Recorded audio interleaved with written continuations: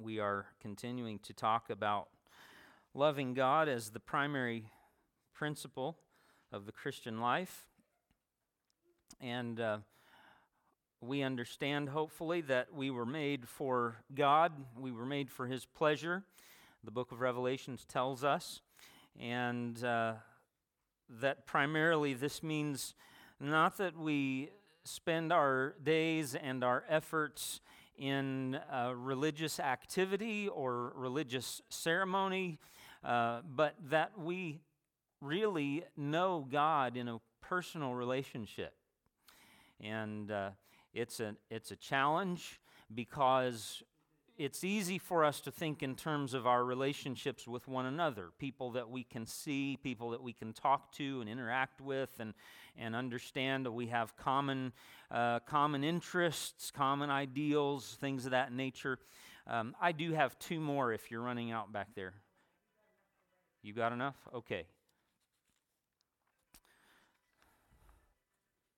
So, anybody else? Yeah, you can take these last two. And by the way, if you are, my wife was talking to me some about these handouts. There's really no right or wrong answers for most of those. Most of those, the blanks there will be obvious based on the scriptures, and then others are simply for the sake of discussion, and those aren't going to have any right or wrong answer. It's just something for you to think about and to spark your thought process. There are a number of different bulletins there in the handout. There's one that's a little squiggly line. I don't know if you see that little squiggly there.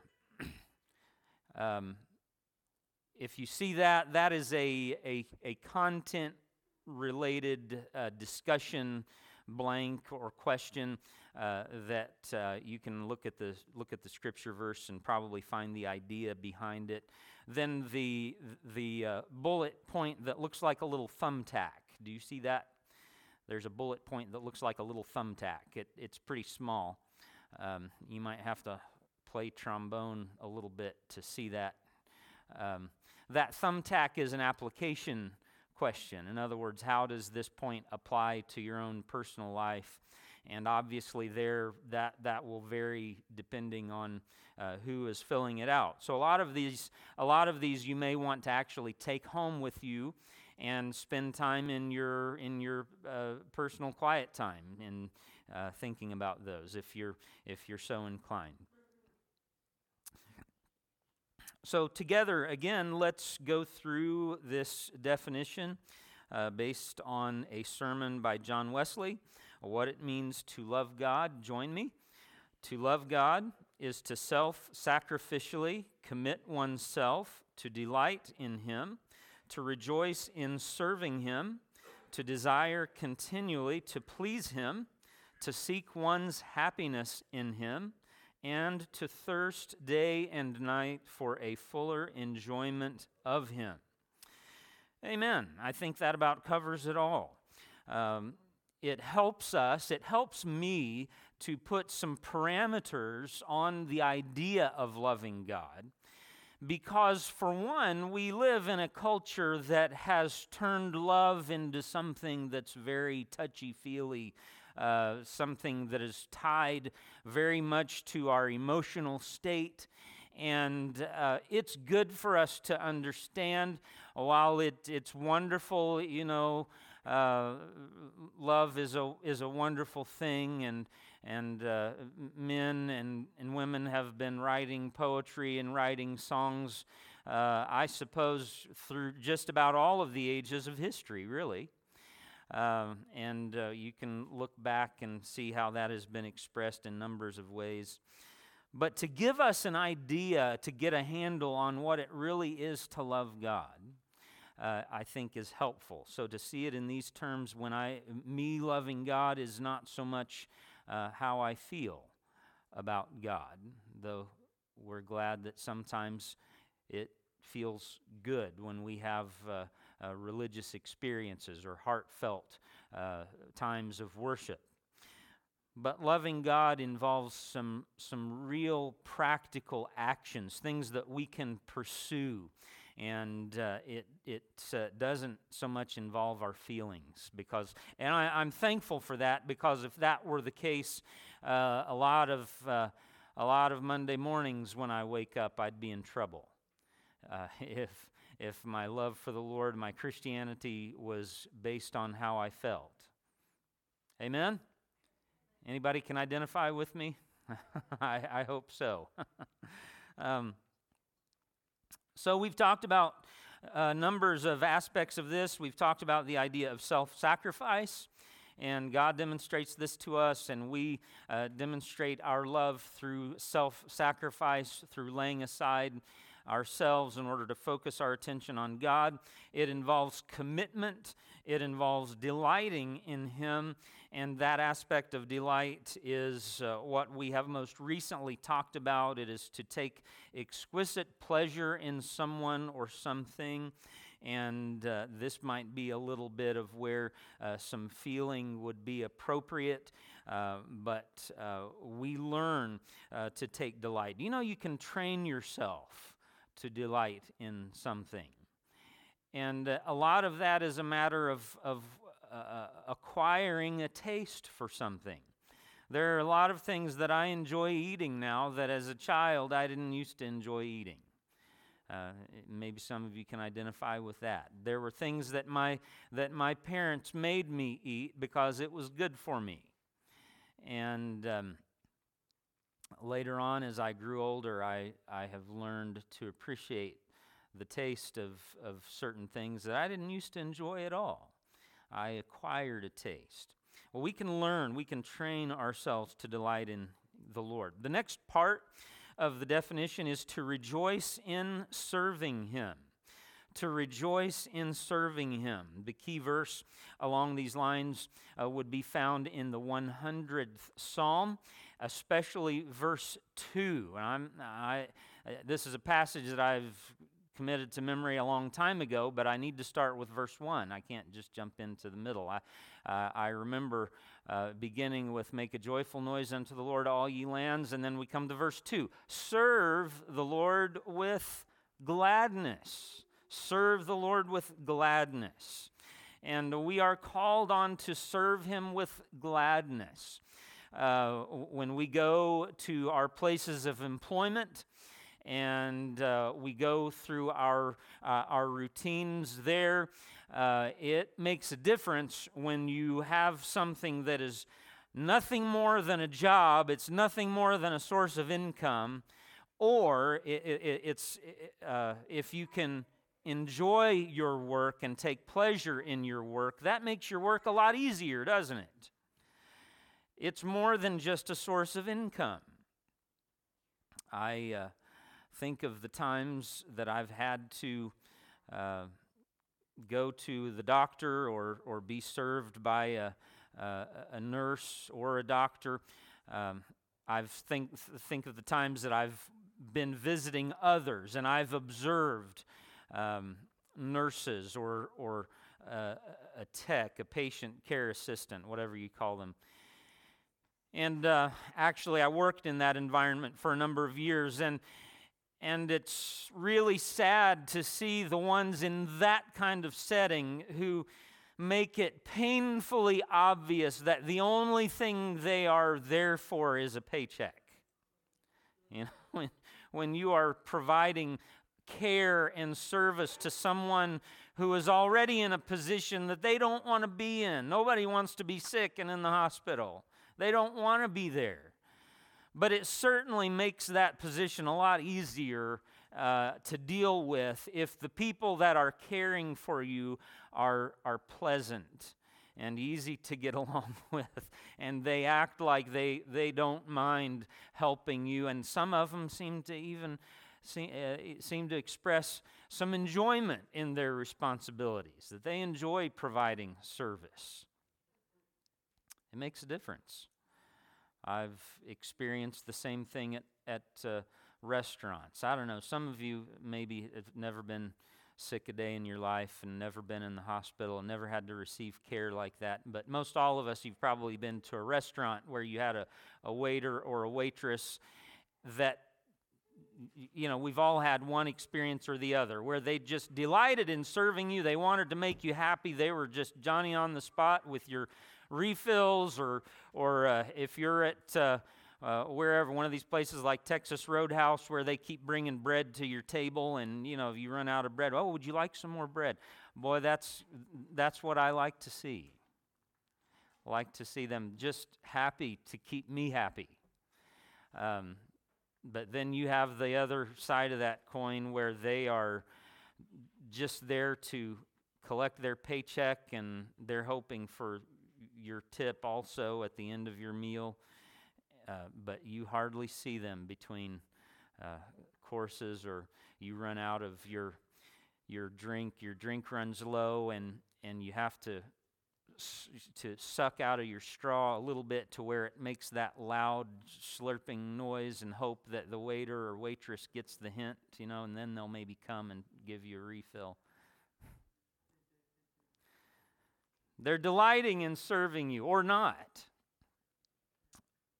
Well, God calls us to love Him, and part of loving Him is to rejoice in serving Him, to serve the Lord with gladness.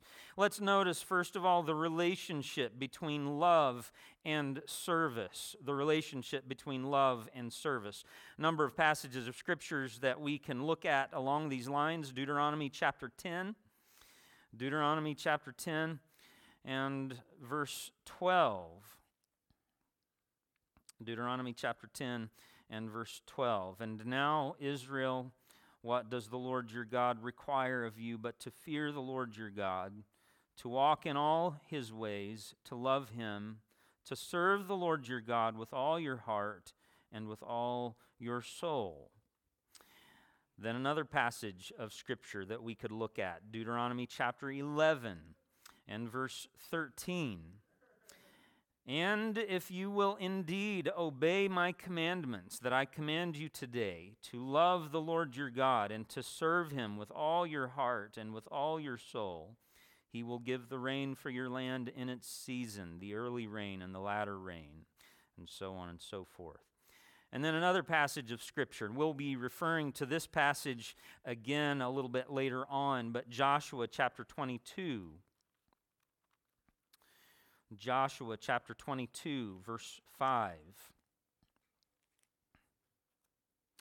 Only be very careful to observe the commandment and the law that Moses, the servant of the Lord, commanded you, to love the Lord your God, and to walk in all His ways, and to keep His commandments, and to cling to Him, and to serve Him with all your heart and with all your soul. So what could we say about the relationship between love and service? I think one of the easiest statements to make out of this is simply service is love's expression. One of the ways love expresses itself is through service. Jesus taught this Himself. You can look at a number of passages, a number of verses in John chapter 14, and then also another verse in John chapter 15, where numerous times Jesus says to His followers, to His disciples, if you love me, you will keep my commandments. And I think it's important for us to remember, this is not like the sibling rivalry or maybe the love relationship between a man and a woman where it's this kind of stated, if you really loved me, you'd do what I wanted you to do. If you really cared for me. We need to understand that love in that context pursues what is best for the object of its love. Love pursues what is best for the object of its love. God can very safely say, and we can very safely respond in obedience to the commands of God and following Him and serving Him, because God's ways are always best for us. God knows His ways are best. We can trust that His ways are best. And so we ought to submit to Him. And when Jesus tells us, let me see if I can make this a little plainer than mud.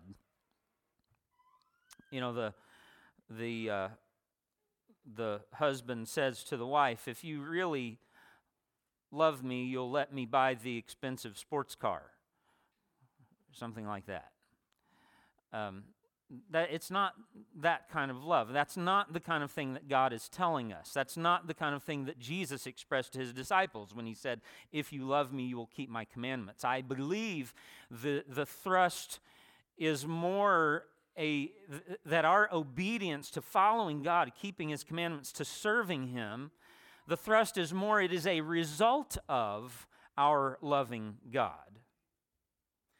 A requirement, yes, but also a result of. If we love God, the one that you love, you will delight in serving. You will delight in walking in obedience. But there is more than just this idea that service is the expression of love. It is a certain kind of service. And we see that mentioned, I believe, in all three of those verses that we read, for the two from Deuteronomy and also the one in Joshua. A certain kind of service. Did anybody catch the kind of service that is called for in those verses? Say that again. To love God. Say, yeah, somebody else. All of the heart. You're getting closer. Yeah, it is wholehearted service. Wholehearted, not half-hearted, but wholehearted service. Do you know the difference between wholehearted and half-hearted service to God? Maybe you've seen what half-hearted service looks like. I've certainly seen half-hearted service. I've been a supervisor before. I didn't like being a supervisor, but I have been a supervisor for about 2 years. And so I know the difference between half-hearted and wholehearted service.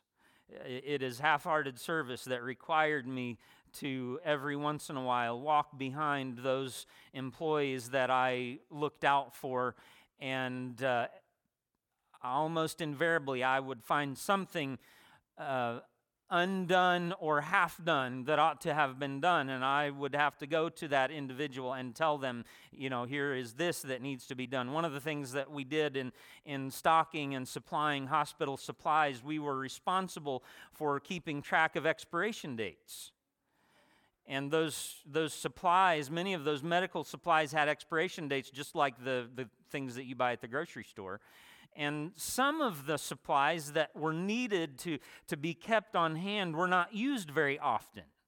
And so it was necessary to keep track of those expiration dates, and when you would bring new supplies in, you would have to watch the dates and bring the items that would expire earliest to the front of the shelf so they would get used up and not wasted, because if it expired, then you had to throw it away unused. And so we had to rotate stock and all of that, and I almost always found people that weren't doing their job in that respect. I think of a story my dad used to tell about I believe it was my granddad. My granddad was given the job of planting beans on one occasion in the garden. I think it was beans, and he said, I want this done by the time I come home from work, his dad told him. And he was out in the garden planting away and working, and some friends came along, and I don't know, maybe they wanted to go play ball, or I'm not sure, but they wanted him to go along and play with them somewhere, and he said, "Oh, I've got to plant these old beans." And they said, "Well, we'll help you." Now, one young boy planting beans, doing work, that's kind of risky enough, but a group of boys doing work together, helping one another, that's a little more risky. And they worked along together for a little while until finally one of them had a bright idea. and said, "Hey, bring me the bag of beans." And they said, "Okay." And they brought the bag of beans, and that little boy got down and dug one big hole and dumped the whole bag in, covered it over, and turned and said, "There, now you can, when your dad comes home there, you can tell him you planted all the beans." And thought, well, that's pretty good. So they went off and had a good time. Dad came home and said, "Planted the beans?" "Yeah, they're all planted." But that kind of thing reveals itself sooner or later. That's the thing about half-hearted service. And a number, I don't know, however long it took for those beans to start sprouting, but it wasn't too long before my granddad, when he was a boy, that he was called out, "Son, what is the meaning of this?" And he went out and he said there were beans sprouting just everywhere out of this one little patch of dirt in the garden. Half-hearted service. It's easy to think about wholehearted. We think about loving God with our whole heart, but serving God with our whole heart, what does that mean? Serving. Loving with your whole heart, that's one thing. What is serving with your whole heart? Colossians chapter 3, verse 23, the Apostle Paul gives us this instruction: "Whatever you do, do it heartily, as unto the Lord, not as unto man." And if our service to God is half-hearted, then it's very likely that our love for God is half-hearted as well.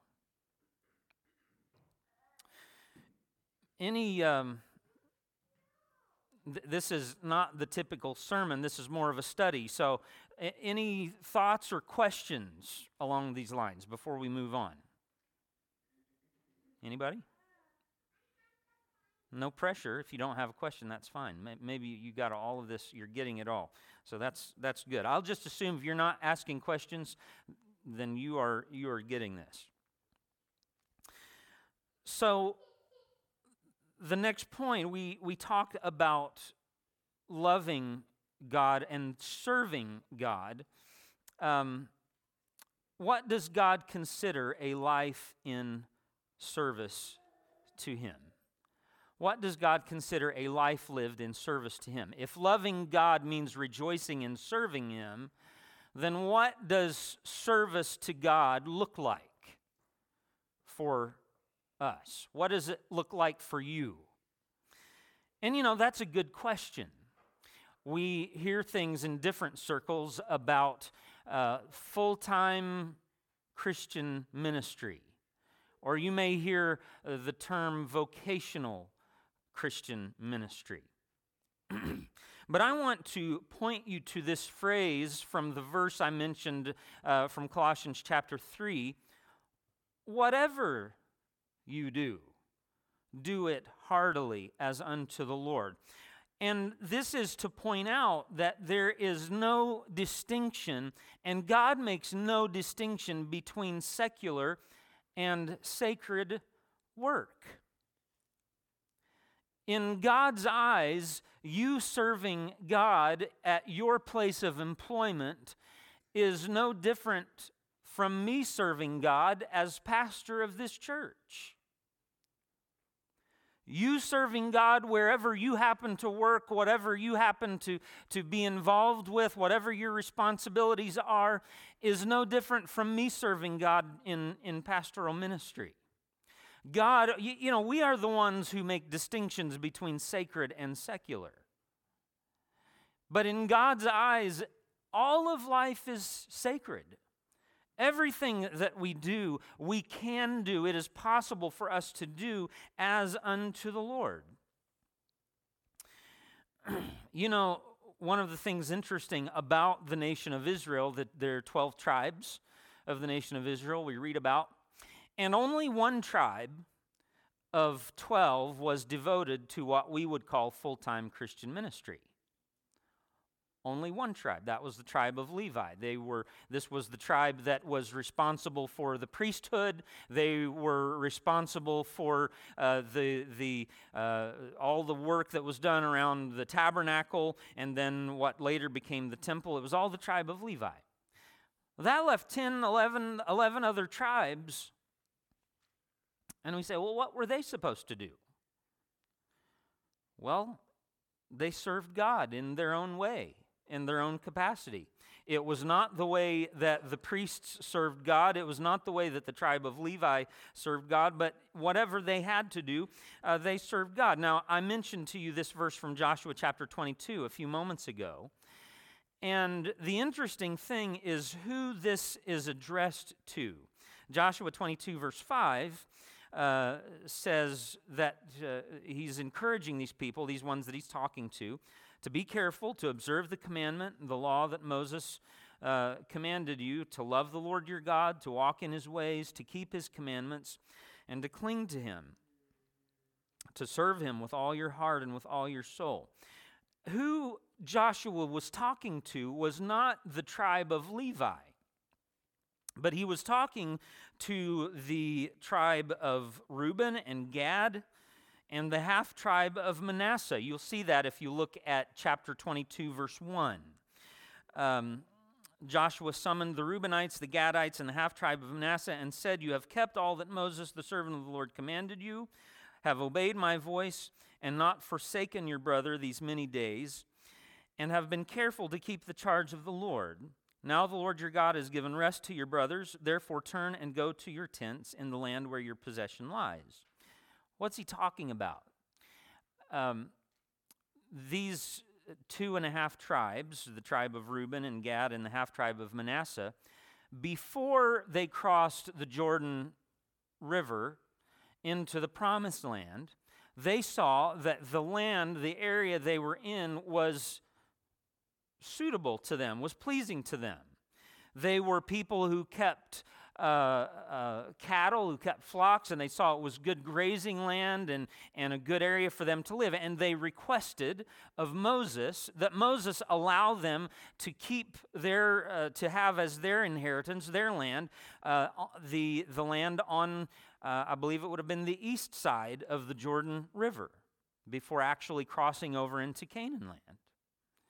And Moses said to them, But what about your brothers that have to go in and make the conquest of the land? Are you going to leave them to fight the fight on their own? And they said, no, we're not going to leave them. We're going to go in with them through the Jordan to the Promised Land. We'll help them fight the battles, fight the enemies. But then after they have all come into their inheritance, into their land, then we'll go back and take possession of our own land, our own inheritance on the east side of the Jordan. So what were these men? Well, they were men, essentially they were shepherds. They kept cattle. They were kind of like farmers. So can a farmer be in the service of God while he's doing his or her farming? Yeah, absolutely. Absolutely. And this is what Joshua tells them. He reminds them not to forget when they go back to their land that they had chosen. Don't forget to love God, to walk in his ways, and to keep his commandments. So essentially, this is what it looks like to serve God. In whatever your occupation is, your vocation, wherever it might be, it is to love God, walk in his ways, and keep his commandments. And finally, it is essentially to have one master. To have one master. And we will come back to this topic, by the way. There's another part to still talk about rejoicing and serving God, but this will conclude the lesson for this evening. To have one master. In Matthew chapter 6 and verse 24, this is where Jesus said to his disciples, "No man can serve two masters. Either he will love one and hate the other, or else he will despise the one and cling to the other." You cannot serve both God and money there in that context. There's another passage of Scripture from the writings of the Apostle Paul in Romans chapter 6, where he makes this even more clear. Romans chapter 6.